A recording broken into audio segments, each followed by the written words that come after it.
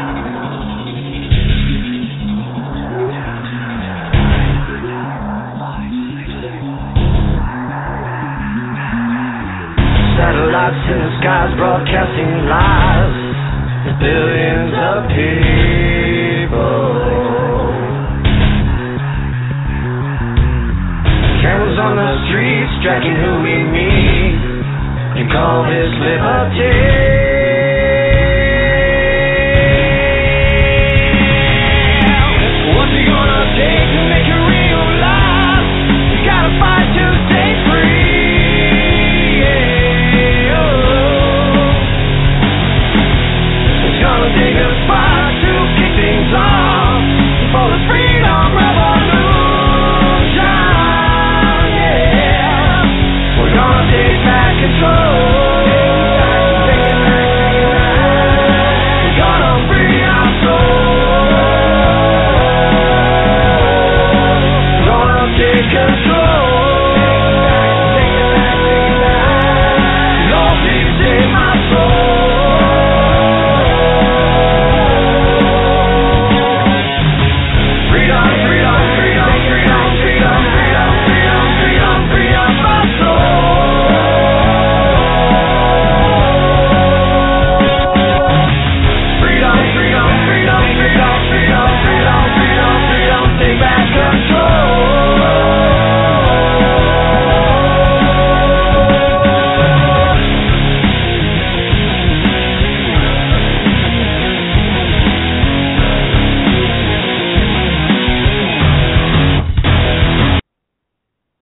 Good evening, ladies and gentlemen. Welcome to Battle Road Radio. Battle Road Radio is brought to you by BattleRoadUSA.com, a full-service training facility for shooters.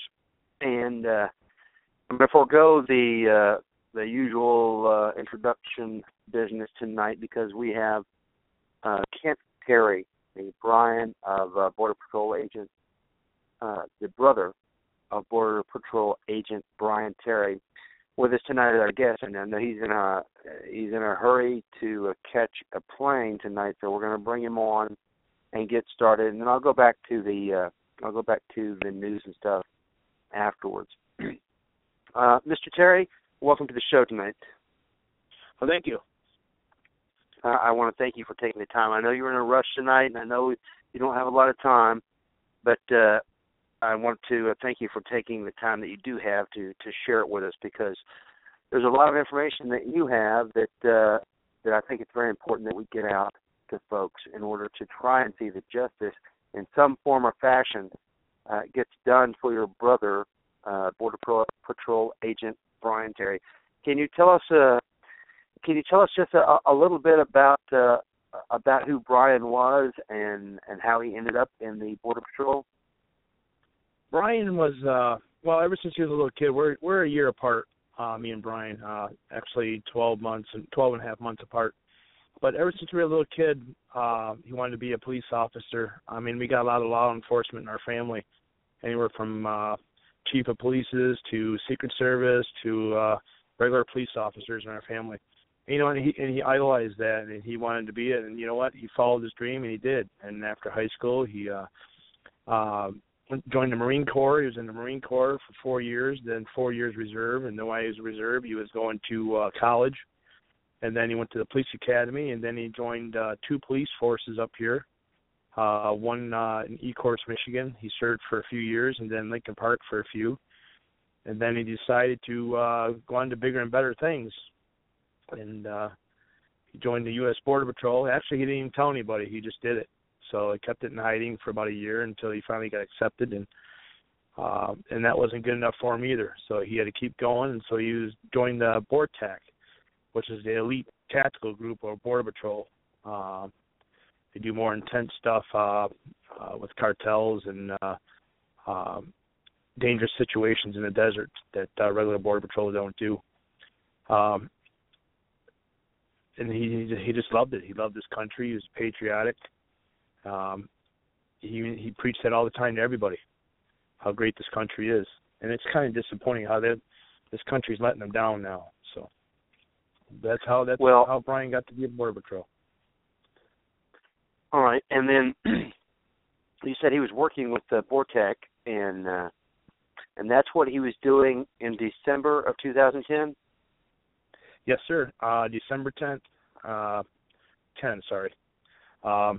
They're doing from my understanding, they've been tracking these RIP crew guys for 8 months before Brian got killed. And these guys were armed with assault weapons. What they're doing is robbing and pillaging and, drug loads and people coming across. Well, Brian and them have been looking for this group of guys for about 6 to 8 months before that, and they finally, got the tip that they're coming through, and they're coming right there in Rio Rico, Peck Canyon, that they're coming through there through a valley down there, and that's when it all started. So, did they tell you what happened? No, all they said was that the one agent was watching with night vision. Actually, they had about 15 minutes before their shift was up. Their release were coming in. So about 11 o'clock, they're getting ready to pack up for the relief to come in to swap. And one of their guys, other agents, BORTAC agents, noticed some people walking, which looked like long rifles, coming down the washout. And they said, hold on. Well, it was the guys that they've been looking for. And I think he said three of them out of 5 had assault weapons, but they weren't sure. When they come down around the bottom of the washout, they got up and yelled, "Policia, Policia," U.S. Border Patrol, how they do it in Spanish. And then next thing you know, they started gunfire. There's a reenactment video out there. Sheriff Paul made it. I didn't watch the whole thing, so it's pretty upsetting to me. But Sheriff Paul made a reenactment video. I'm sure if you YouTube it, it tells you exactly how it, second by second how it happened. So, and that was it. There was a 5-minute gun shootout, and Brian got one round right between the vest and the lower back. Well, I want to tell you that I send you my condolences, my prayers to you and your family, because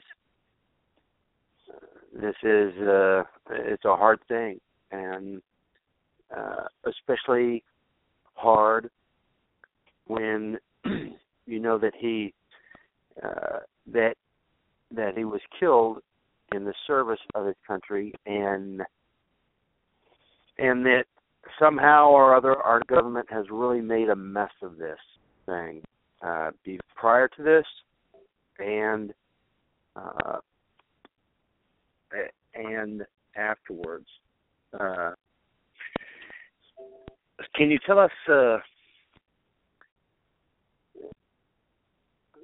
once your family had been notified that Brian had been slain, and how long was it before you heard any of the other circumstances surrounding it, and how did you hear it, and who told you? Well, we got the phone call. It was the following morning our time, so it happened 11:15 Arizona time.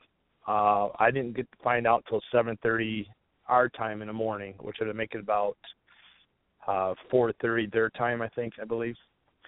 I was shocked because he was supposed to be on a plane the very next day. He had 10 days off. That's that whole timing thing. It just really messed my mind up for a while there. Because I was supposed to pick him up from the airport that next day to come home for Christmas, because he hasn't been home in like 5 years for Christmas, and then this has been his first Christmas home. But anyways, Tucson, January 22nd, I believe, for Memorial that Border Patrol was having. Then after the Border Patrol had their memorial for Brian, we all went back to our hotel. Well, some union reps from the Border Patrol asked if they can have a private meeting with the immediate family. Which there's about 15 of us, 12 to 15 of us in a room. So Border Patrol union guys come in. They said they didn't want no Border Patrol in here, just the family. So when they sat there and talked to us, they paid their condolence. They told my mom they're sorry for what happened. But they wanted to come here and raise something that Brian wrote 3 emails to the union about something going on in the Border Patrol.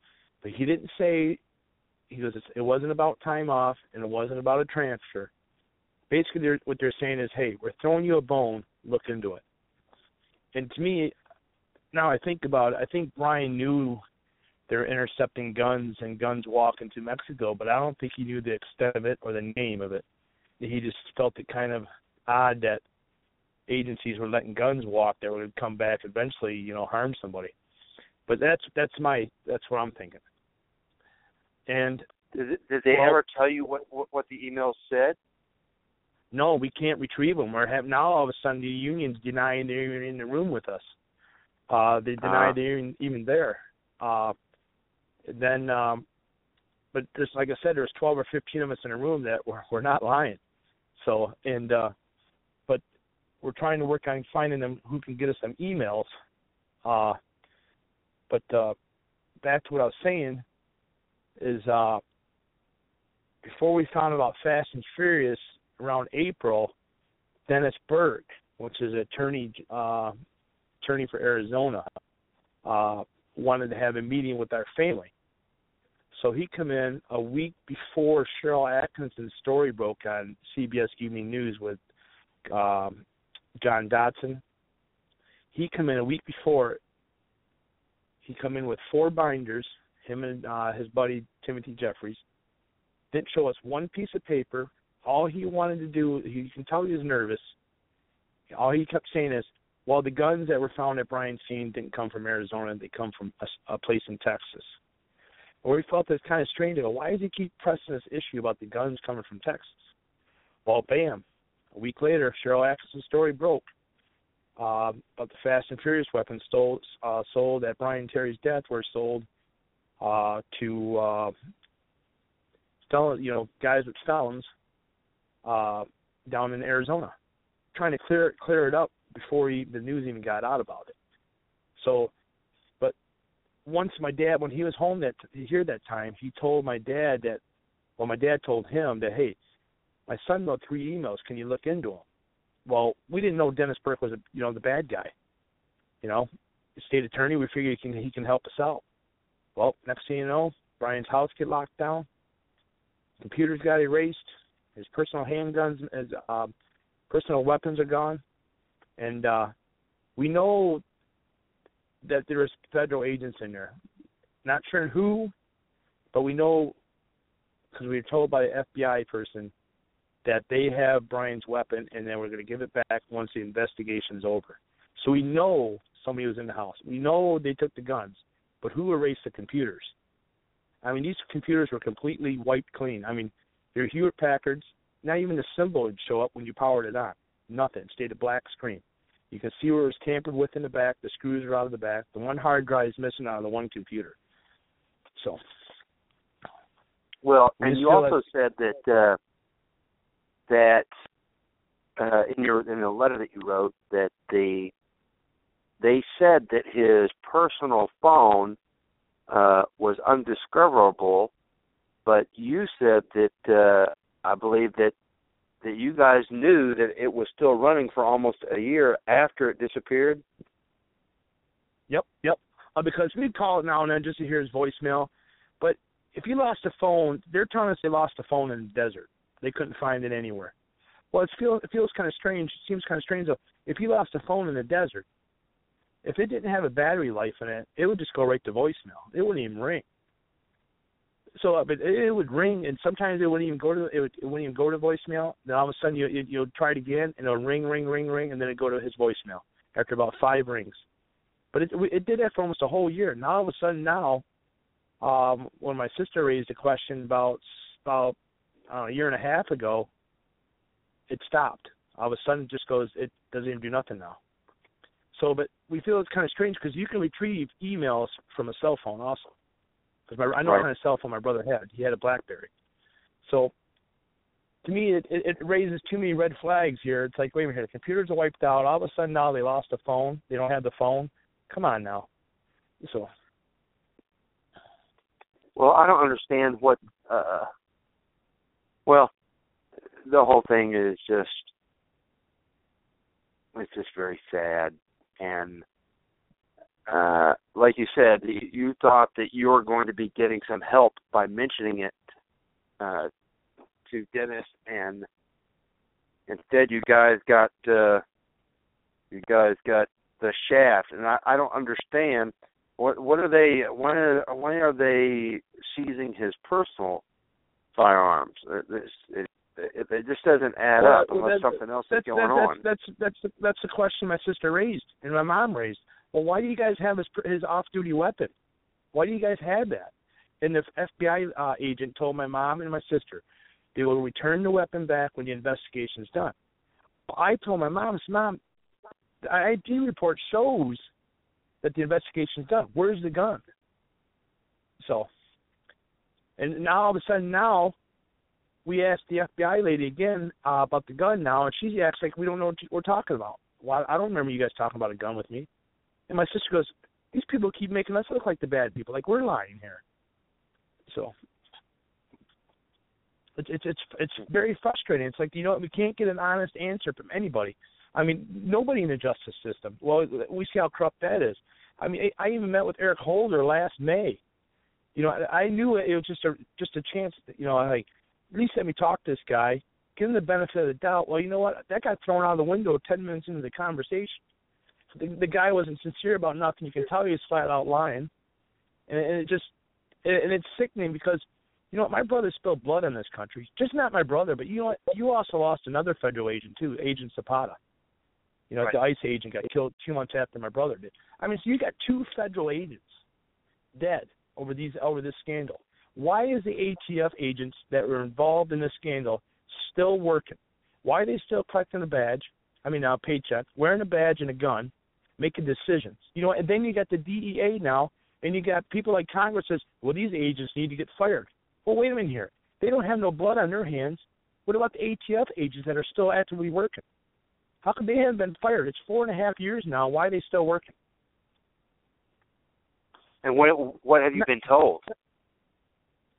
Oh, we've been told some's been fired, some's been disciplined. That's not good enough for me. That's not good enough for my family. It's not, you know what? You got 2 federal agents dead. You got probably 1,000 Mexican citizens dead with these weapons, if not more. And who else, since Fast and Furious broke, that's got killed these weapons that they're trying to sweep under the rug and bury and say, you know what? Don't tell anybody they're Fast and Furious weapons. How many? You got thousands of people dead now, and how many more thousands in the future? And you got these agents still working. And then you got this new director, Brandon Thomas, that didn't want to discipline the agents back then, and he's going to run for ATF director now. Our justice system is so broken. How did your conversation with Eric Holder go? Well, like I said, I tried to give the guy the benefit of the doubt. We were in his office for 2 hours.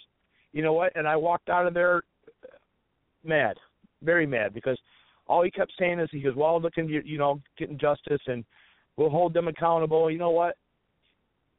Then to find out the documents that were just released in November and through December of last year, found out that he was directly involved in Fast and Furious. You know what? And after that, I left his office. Never heard from him again. I emailed him about my questions I raised to him, and nothing in return. And that's sad. You got a guy that dedicated 21 years of his life out of 40 to this country, and this is the way they treat him. Right, and not just him, but the representatives that he left behind, his family. This is just, it's unconscionable. And I don't understand it. I mean, I do understand it. Is because it is the government protecting itself, and I don't care what their prefixes are, R or D, it doesn't matter. They're all just as dirty in this, and nobody wants to open it up because everybody had dirt on everybody, and I imagine. I'm sorry. Go ahead. You hit the nail right on the head. You know what? There's more people involved in this scandal than it's noted out there. I mean, I bet you it's got to lead to congressmen and senators. Somebody had to approve all this stuff. Somebody had to fund the money. Somebody had to give them the money to buy all these weapons. But, the State Department would know, because you had agents working on Fast and Furious on the other side of the border, so they would have to know. How come nobody's asking the State Department, about their records in Fast and Furious? I mean, it's sickening, because every turn that my family makes, we get either the door slapped in our face, or we'll get to the bottom of it and get back with you. And it's been like that for 4 years, because the first half year we didn't know about it. I mean, it's getting frustrated now. And you know what? And we're tired of being silent. We try to give the justice system the benefit of the doubt, and it's not working. It's failed. It's failed this country numerous times in the last 8 years, and it's sad. Country deserves better. My brother deserves better. Who is handling? Who are you guys talking to now about it? Is there anybody that has volunteered to keep you abreast of the investigation, or is there anybody that's doing the right thing? That's my question. The only one, can you hear me? Yes, Oh, okay. I lost you there for a minute. Hats off to Congressman. To Chaffetz, Gowdy, Grassley, Issa. Hands. I appreciate everything them guys are doing. And you know what? But they're probably getting tired of hearing from you, to be honest with you. But you know what? I believe these guys, their hands are tied. You know what? They're waiting on the judge to read the documents and something else to do with contempt charges for Holder. But that's an Obama-appointed judge that's looking into that. So, I mean, them are the only ones really in our corner that are fighting. That's the only ones I really talk to. Right. I mean, and like Cummings, Mr. Cummings promised my mom on Congress floor, in front of when they had the Fast and Furious hearing, that he promised her. He looked mom right in the face. He goes, Mrs. Terry, whoever's responsible for your son's death and responsible for these guns will be held accountable and justice will be done. Well, you know what? You know who it is now, Mr. Cummings, and you ain't done nothing. Well, like we were saying, I think that everybody involved in this is everybody is dirty, and I got to tell you, I'm not optimistic that you're going to get a lot of help. As a matter of fact, if anything, I'm very pessimistic because I feel like that even the people that are probably telling you that they're going to help you, they're going to do what they can, that in a lot of cases, they're just saying that so that you will sit down and be quiet, and they're not going to do anything because, like I said, I think everybody is dirty to some aspect in this, and nobody wants to rip it open because they're going to get some on themselves, you know. Well, yeah, they don't want to screw up their personal agenda or whatever agenda they're doing in their job, you know. And hey, you make this go away, and we'll pat your little foundation or fun thing, whatever you got to do, Mr. Senator or Congressman, you know what? And I believe that. I believe you're right. But you know what? I also believe the truth always surfaces. The truth will always come out, whether it's 5 years, 10 years, 15 years. But you know what? For Obama to seal my brother's case and Fast and Furious case, it tells you right there. There's a lot of people involved in it. A lot. And it's just not that Eric Holder and the ATF. I'm sure there's a lot of other people involved in it. You know what? In the whole thing they were trying to do was they were trying to prove it was a mess with our Second Amendment. They were trying to prove that, hey, look at, we got a gun problem in the United States. Guns are going to Mexico, killing people, and people are buying them in the United States. That was their whole agenda right there. Well, it backfired when my brother got killed. They didn't expect that to happen. I was kind of refraining from bringing that up, but since you brought it up, I'm going to tell you that I completely agree with you because I think that's exactly what they were doing. I think that they actually did. You know, I was reading about the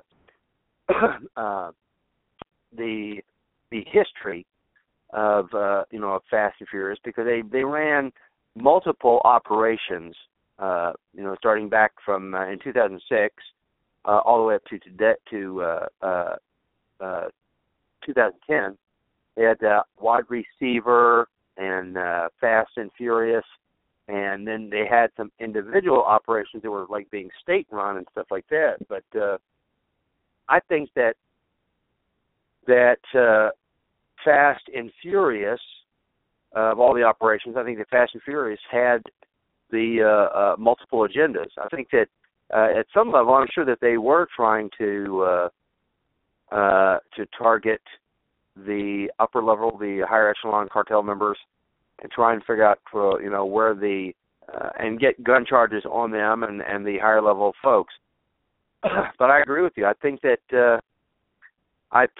they had their ultimate agenda was to be able to smear gun dealers and to say, look, It's all these legitimate gun dealers that are getting everyone killed down south, and and I think that was definitely what they were going to do, what they were going to try and say until it blew up on them. Although I cannot imagine them. I guess I can too. I guess I can. I was going to say I can't imagine them being dumb enough to think that it wouldn't come to light. But government does dumb things every single day. So that wouldn't be a good statement. You know what sickens me the most, and I think about this all the time. And this is why I want to get. I promised my brother I'd give him answers when I was mowing him in the ground. But what really upset me was when John Dodson, the whistleblower, told Cheryl Atkinson when he went to his superior, says, "Hey, we can't be doing this. We can't be sending these weapons across the border. They're going to come back and they're going to kill one of our agents." And his superior told him, "Sometimes you got to scramble an egg to make an omelet." Now, how would that sit with you? Well, I would be furious because there would be some other eggs I'd want to be scrambling. And oh yeah. But the thing is, we get lied to. Now they're making us look like we're liars. Oh, we were never in that room. Hey, no, we never said we took his gun. I mean, who's going to believe us? I mean, people are we're going up against the government here. I mean, so it's like we're the little people. And right, and go ahead. And it's like now you're turning around and making us look like we're liars here. Come on now. Now that just makes me even more mad. Well, that is the way that government operates, and they always have. But they do it more and more and more now because they've realized that they can say anything they want, anything, and especially now with so much going on, with so many scandals, the American public is being overwhelmed by them. And I think that that government is fully aware that if they can just muddy the water, even for just a couple of weeks, that they'll be free and clear. And that's how they handle it now. They have no interest in finding the truth. They have no interest in making it right. They simply want to stall and make stuff up and put out a bunch of smoke until the people, until the American public has something else new and shiny in front of them to get their attention off of it. And it could be anything. It could be Ebola or SARS or you name it, anything. Well, exactly. I mean, you don't even hear about Fast and Furious or even Benghazi hardly. Either one of them in the news anymore. I mean, they're covered up by like Miley Cyrus doing the wrecking ball. I mean, and it's sad because people don't pay attention. They're not educated anymore when it comes to like important things going on in this world. I mean, they rather talk about the Kardashians or any other flip-flop people out there. Even the media does the same thing. A lot of the media. And it's like, this stuff needs attention. I'm not just saying it because it's my brother. I mean, but you got two major scandals that heroes got killed. Fast and Furious, Benghazi. I mean, these people need answers. And then you know what? And then Hillary, she's got the nads to run for president after what she just did to them four heroes' families. That's sad. And you talk to people down the street. Oh, Hillary Clinton's a good woman. She's a good woman. She'd make a good president. Did you ever hear Benghazi? What's that? I mean, people just don't pay attention. Right. They don't pay attention. They have limited attention spans, and the media. I'm not saying that it's controlled by the government. I'm just saying that they have the power to decide what information gets put in front of people, and if it is information that they don't think is beneficial to their side or their cause, then they're not going to put it out there. And right now, a lot of the information that is available is stuff that would hurt their cause or their side, and they're just not going to run it. They're not going to run it. They're not going to push it. They're not going to ask questions about it, and they're going to help it to go away. And that's what's happening. And that's why I think it's so important that you get the information out.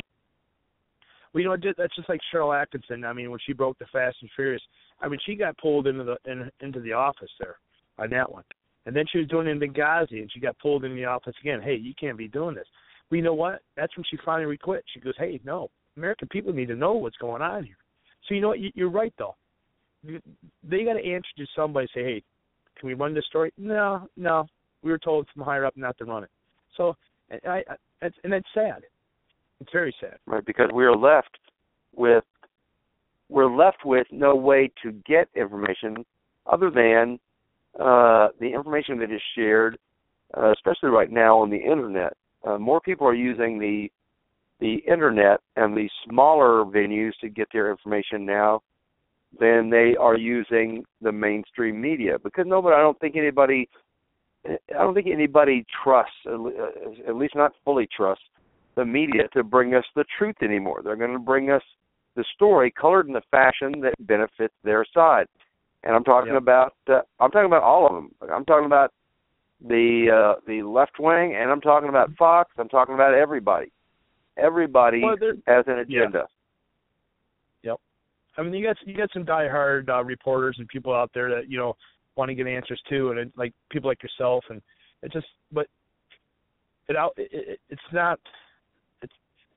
it's outnumbered by the bigger ups. You know what I'm saying? But like you said, people are starting to turn around.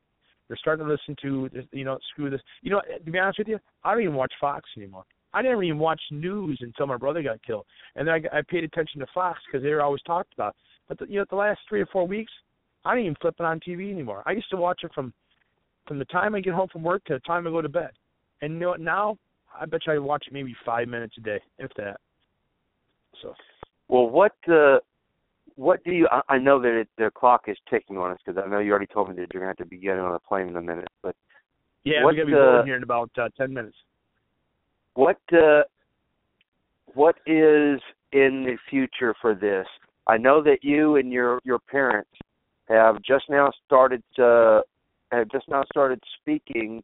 And I know that you were very patient and very respectful for about 4 years, and you guys tried to assist with the investigation and be silent and I can understand your frustration and how you're fed up now, and I'm just wondering what do you have planned to try and get resolution? Is there anybody else other than the folks you just mentioned? Is there anybody else that you plan to seek assistance from, or that has offered to help you guys in some way find some kind of justice for Brian Terry? No, not yet. I'm working on a couple of things right now, but the squeaky wheel gets the grease. You know what I'm saying? So I'm not going to back off by writing these congressmen and senators, and just not the few I mentioned, but a lot, even like the Michigan ones and Arizona, like McCain. I'm not gonna stop and say, hey, I'm getting tired of hearing from this guy. Let's do something. Let's get this ball rolling because I'm tired of hearing. I'm gonna be a little nag on their side. I'm sorry, but that was my brother. I mean, and he would still be alive if it wasn't for this stupid scandal they had out there. And but yeah, my family's we're driven now. We're angry, and my gloves have come off. So that's the way I feel now. Somebody wants to find out more about what's going on and what went on, and if somebody wants to somehow jump in and lend a hand or anything, how could they do that? Do you guys have a website that we can refer folks to? Yep, honorbrianterry.com. Okay, honorbrianterry.com, and that's where you'll be putting out the information that you get now. We put the we put the updates on the case, the individuals at the shooting that are going to trial here pretty soon. We put all our information we can on there. The letter I didn't put on there yet, but I think it's on my Facebook. But yeah, honorbryanderry.com. It's the foundation page, but it shows all the updates of the case, what's going on with Holder, all that stuff. Okay, and if folks want to donate, they can go to that page. Yes, sir. It's a 501c, is it? Yeah, 501c. My sisters, both my sisters and my uncle and my cousin run the foundation page there, and that's the same one. All the donations, all the news about Brian, all the updates are on that honorbryanterry.com. All right. Listen, maybe I can give you a call a little bit later in the year, and we can get an update on anything that's going on or any kind of new information that you have, because we'd like to get it out to the folks that are listening. And I know that you've got to take off. I want to tell you again that I appreciate you taking the time to speak with us. And I know that I speak for myself, and I know most of my listeners that we want to send you our condolences to you and your family, and our prayers that find some peace in this, and that you ultimately find justice for Brian Terry. Well, thank you. Thank you, everybody out there. I appreciate it. We really do. I mean, it's an uphill battle, but I think we'll win it. So it may not be tomorrow, but it'll be soon. But thank you, sir, for calling me anytime. Right. And like I said, I'm going to Arizona for a bike rally for my brother and other fallen agents out in Arizona. So. All right. Thank you. Thanks. God bless and keep you and your family, Kent, and we'll be talking to you again in the future. All right. Thank you, sir. All right. Bye-bye. Okay. I don't know what else to say other than it makes me furious. Brian Terry, Brian Terry, was doing his job, doing his bit to protect our borders, and for him to be ambushed by folks who had received firearms, basically straight, couldn't get it much more straight from our own government. And like Kent said, yes, we had two American law enforcement agents who were slain with these firearms, but there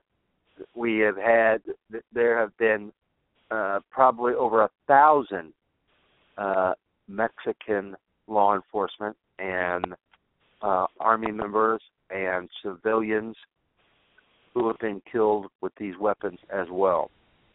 The Operation Fast and Furious was an extremely poorly designed operation. They apparently didn't have any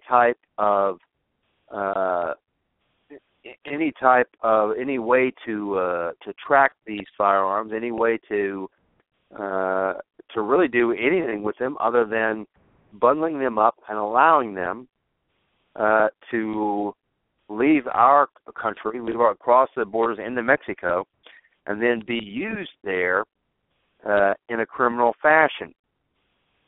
And now, once everybody's caught with their pants down, all there is denials and cover-up. Like I said earlier, you can't just say it's one side or the other doing it. If that was the case, I'm sure that the one side would be dogpiling on the other. But apparently they're not. Apparently, the most that they'll do is put on some type of a dog and pony show and make a lot of noise, bang the pots and pans, and then move on. And this is every single scandal that we are witnessing, because everybody there is dirty. everybody up there in somewhere, some form or fashion. I'm not trying to say everybody is criminally dirty. There now, without a doubt, there are quite a few. I'm saying that everybody is culpable in this, and everyone up there has a responsibility to see this come to light, to see this eventually achieve or attain some type of justice for Brian Terry, for the American people.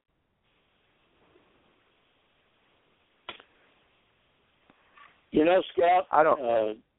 To listen to Kent talk, and you hear the frustration and the anger at being lied to, still lied to after 4 years.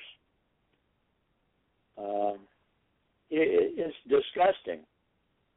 A lot of people put a lot of effort into keeping this country going and trying to keep it a clean, honorable servant of the people. And our public servants out there are letting us down, allowing our citizens and citizens in Mexico to be killed, at the very least through gross negligence, possibly by intent. And I highly encourage people to get in touch with their Congress critters and all these unelected bureaucrats that are up there running these federal agencies and make their voice heard. Well, I mean, yes, because at the very least, we need to make sure that we're doing everything we can to try and solve this in the way that our system is set up to solve it. We should be talking to our senators and congressmen. We should be letting them know how we feel about this, about the anger and frustration that we feel for the family of Brian Terry, about how the anger and frustration that we feel for these events occurring over and over. Somewhere, somebody is going to have to. Somewhere, somebody's going to have to come clean, and not just about this. I'm talking about all of the dirty stuff going on every day now in our government that no one. That's just going on every day, and now it's just taken as a way of doing business. The lies, the cover-ups. It's a constant. It's a nonstop. I don't know that. I don't know that there's going to be a good way for this to end up. I don't know that.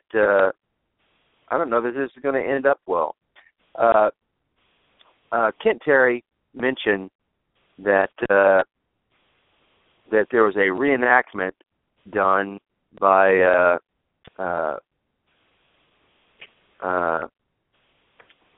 let's see. Let me see who this was by. This was he didn't. He said it was done by the sheriff there, but there is a reenactment that's posted on YouTube. Now you can find it by going to YouTube and searching for reenactment of how Brian Terry was murdered. Compliments of Fast and Furious, and they will. And they'll send you to this page, so you should. I think you should go and watch that, and then read about it, because the only real tool we have is knowledge, and the only way you're going to get that, you get that information, get that knowledge, is by searching it out yourself. you can no longer depend on the media to bring it to you. As we were discussing earlier, the media is going to bring you their version of the events. If they bring you anything at all, they're going to bring you their version of the events, colored in a fashion to make their agenda more swallowable. So the only real alternative you have is to go and seek out the information yourself, to make yourself knowledgeable about it, and then take that knowledge and present it to your senators and congressmen and demand that they do something about it. Because the only power you have there, you can jump up and down all day and could yell at your congressman or senator, but I tell you, if you start yelling, they're going to hang up on you. And I don't blame them, because nobody likes to be yelled at over the phone. But what you can tell them in a nice, polite fashion is that you want some answers for what's going on. You want some changes made for whatever your particular needs are. And you can tell them that if the things that you need, the things that you desire cannot be met, then you are going to vote for whoever runs against them, no matter what the initials are or whatever, no matter what the prefix is for their before their name. And then you have to do that. You can't just threaten to do it. You have to do it. And that's the only real power you have. Because if there's anything they're afraid of, it's not you, and it's certainly not you with a gun threatening to commit some type of violence. They'll just get you put in prison. They're not afraid of that. They've got security. They've got everything else. What they're afraid of is somehow losing their positions of power, losing their feather beds, their golf junkets, their all of their perks, all of their notoriety and their famousness. That is what they fear. So that's the weapon that you will have to use against them. That either they listen to you, or you swear to them, you promise them that you are going to go and you're going to vote for whoever it is that runs against them, no matter what their political leanings are. That's the power that you have, and that's the power you should be using. Okay, I want to let everybody know that that Battle Road just ran our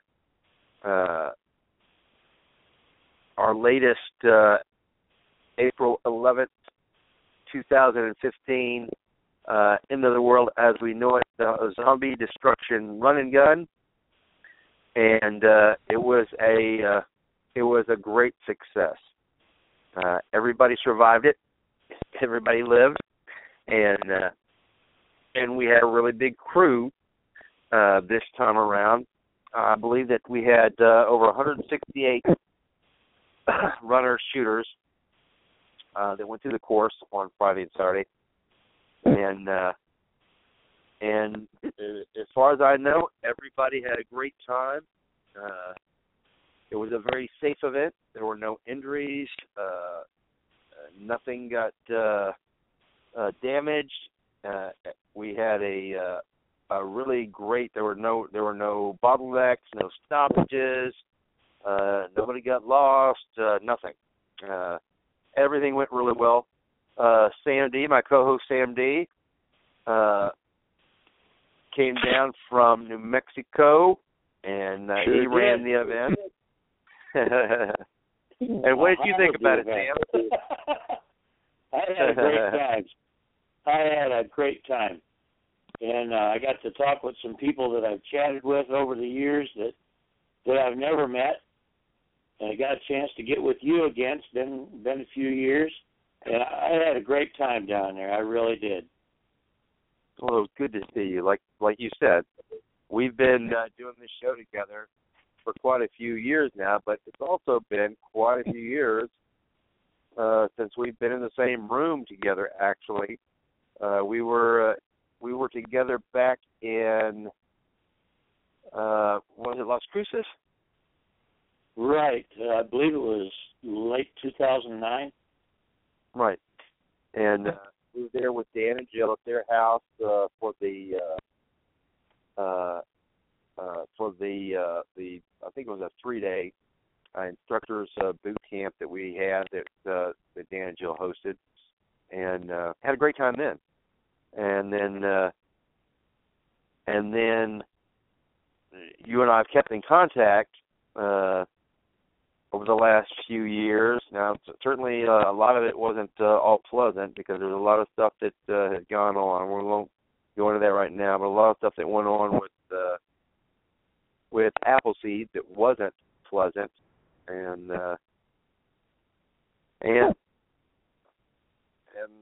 apparently nothing's changed. Apparently there's still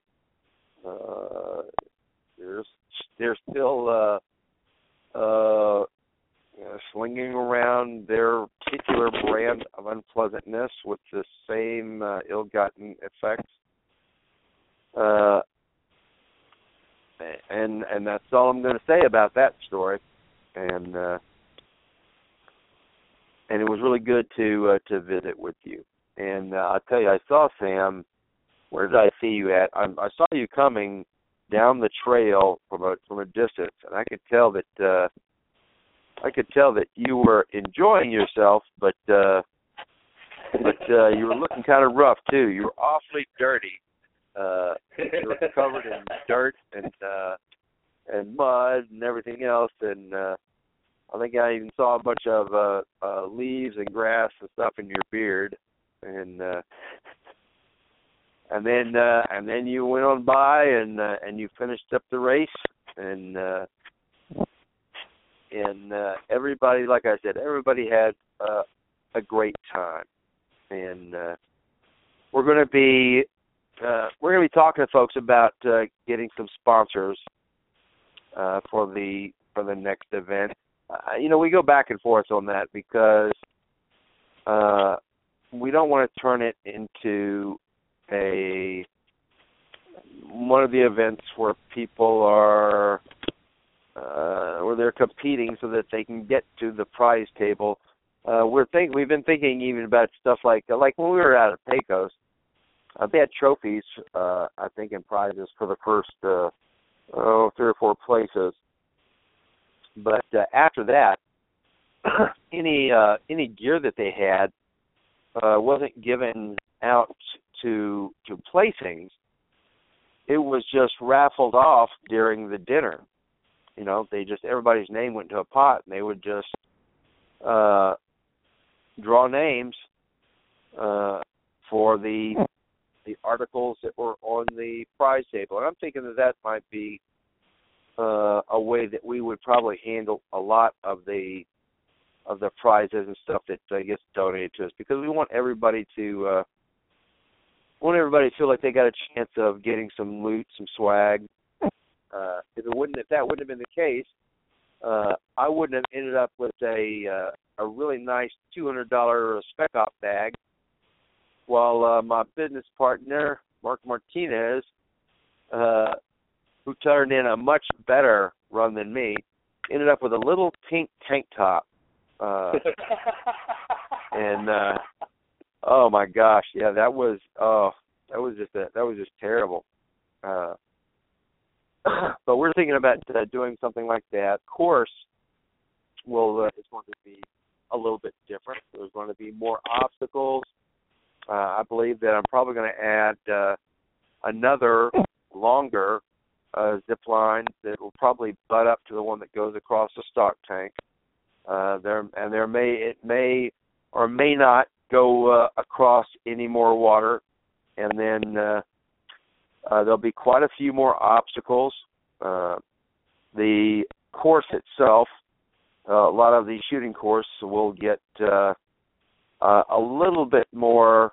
They will get a little bit more practical attention we tried to make it as simple as possible for this event because we were pretty sure we were going to get some heavy rain, and now we didn't, thank goodness. We got rain 10 of the 11 weekends heading into the event, but we did not get a whole lot of rain on the actual day of the event on Saturday. We got a little bit of, just a tiny bit of rain at the end of the day on Saturday, but we didn't get flooded out, thank goodness. And just a little bit. Right, and we'd made the event, the shooting station stuff, kind of as simple as we could because we thought that with the addition of like a heavy rain, and we had a pretty good rain at the last event because I know that showed a lot of folks that their EATech, that their holographic sights were really jacking with them when they were getting a good rain on them. So they got to. I think a lot of people had not experienced that, and that's good. That's one of the reasons that we want you to come out, and that's one of the reasons that we do the event, whether it's rain or shine. Because number one, we can't do a rain day. There's no way we'd be able to get everybody back out for another day. And number two, we want people to shoot in inclement weather. We want people to see what it's like shooting in inclement weather, because you're going to learn a lot of stuff about your firearms platform, about yourself, how you do in the rain and the heat and the cold. So, I'm glad it didn't rain this time. I'm glad that it did rain last time. I'm glad that a lot of people got to experience that. The course will be, like I said, we'll have a lot more stuff added to it as far as obstacles, and there'll also be a lot more. I don't know what you'd call it, window dressing, set dressing on this next one, because I think that really enhances the shooter's experience. You can have just PVC and paper and bare targets and stuff up, but I think people enjoy it more when there are things like real doors and walls and stuff like that. And I think it makes their shooting experience a lot more relevant to them. Even though you're using the same skills and techniques, I think it makes it a lot more relative to them to have it set up like a movie set than it does if it's just plain bare 2x4s or PVC or stuff like that are utilized in the course. So expect in October, there to be a decent amount of change, that there'll be quite a few more obstacles.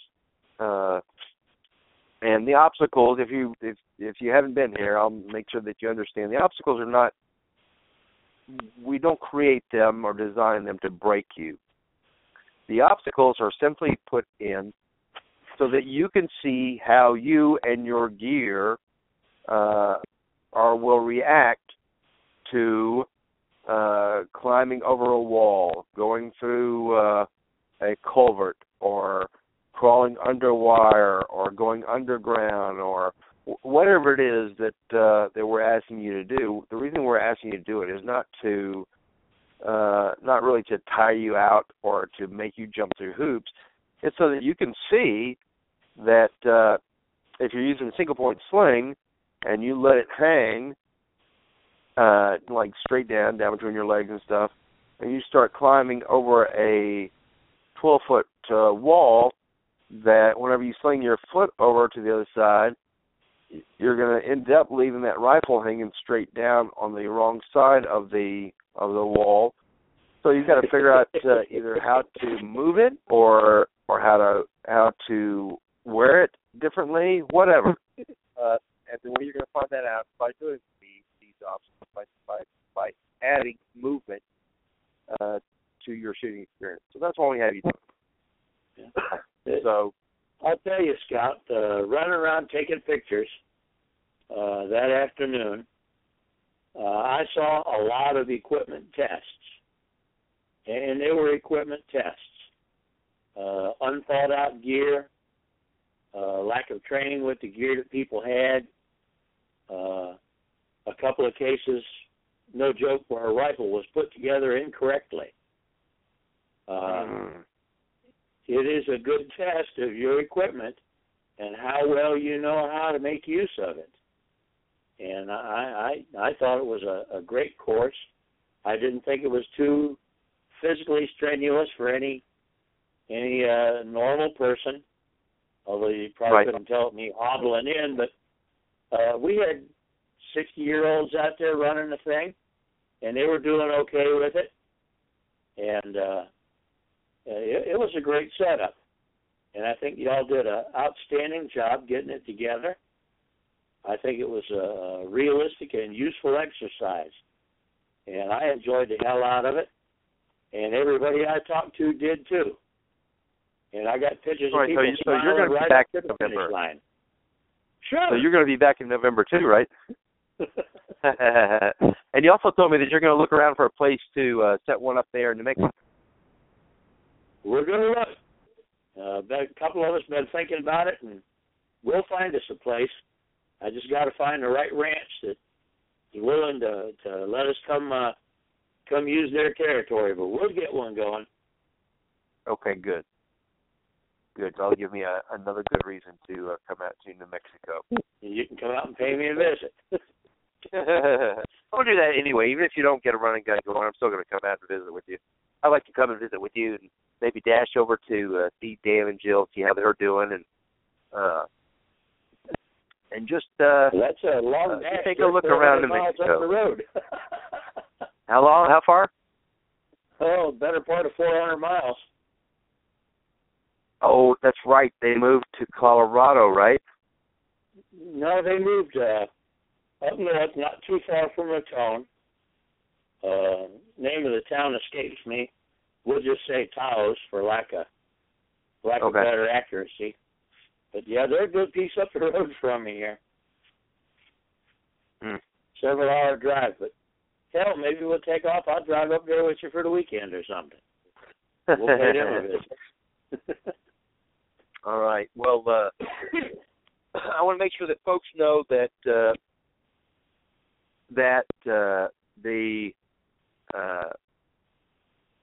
let me pull up the website real quick here.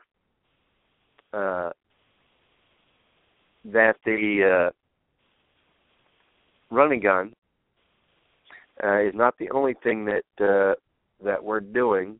We've got it's one of the funnest things we do. I say that it's fun after it's over. All of the prep is usually pretty strenuous,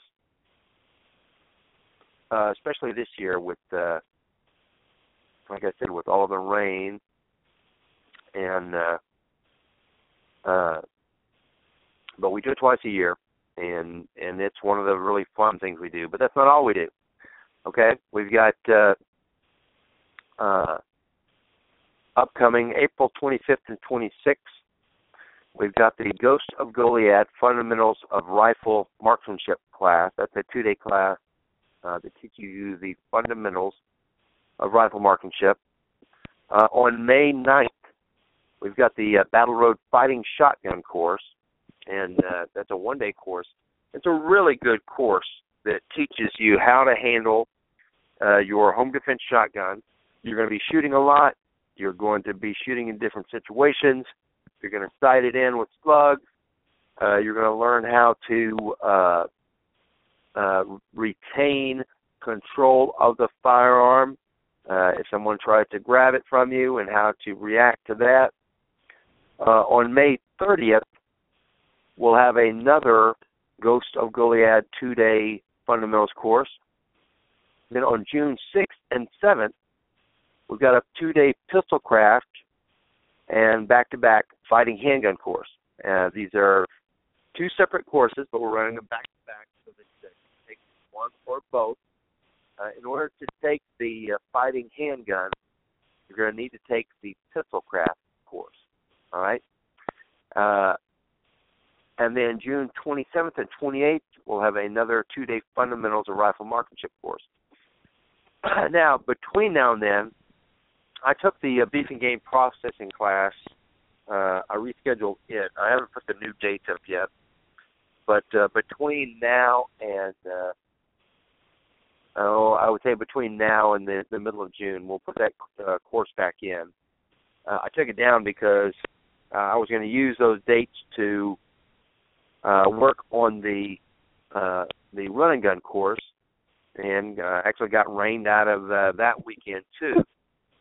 But we'll put that back in because what we have is a 2-day beef and game processing class, and that's where we take and harvest an animal from the field. We get it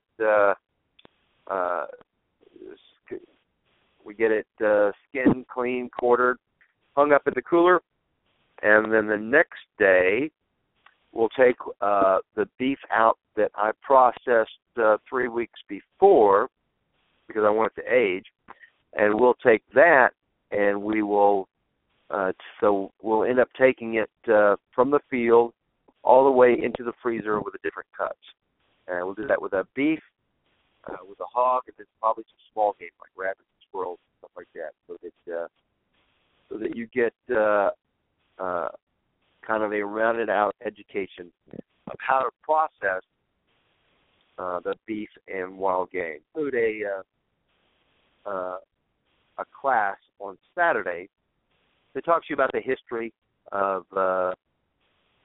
meat processing, the different parts of the animal used, what it's used for, how it's been used traditionally, stuff like that, and then the actual hands-on with processing the animals. All right.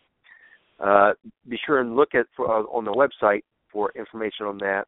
I'm going to try, as soon as I get done here, we're going to close the show early in just a few minutes because I'm going to try and get to the posting the scores up on the website for the event this last week.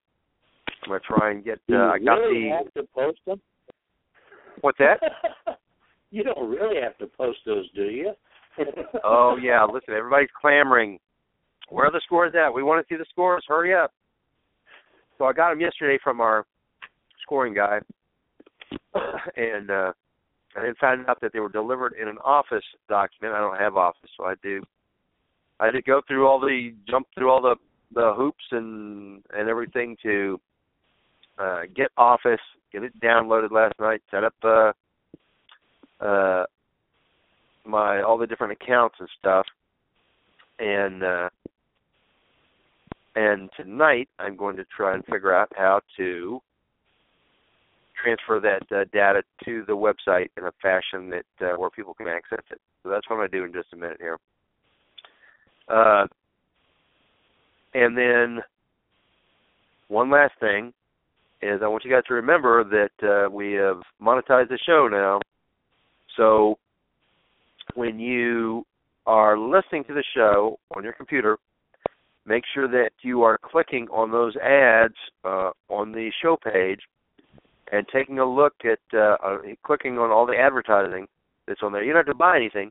All you have to do is click on it, open it up, and that registers as a click for the radio show, and we end up getting a small percentage of the money that advertisers pay to Blog Talk. So I haven't. I'm going to take a look after I get through here too and see if they've sent me any kind of report or anything on the advertising so far. So, but remember to click on the ads while you are watching the show. All right. Okay. I want to thank you. Thank you guys for listening. I want to thank Kent Terry for taking the time to come on the show.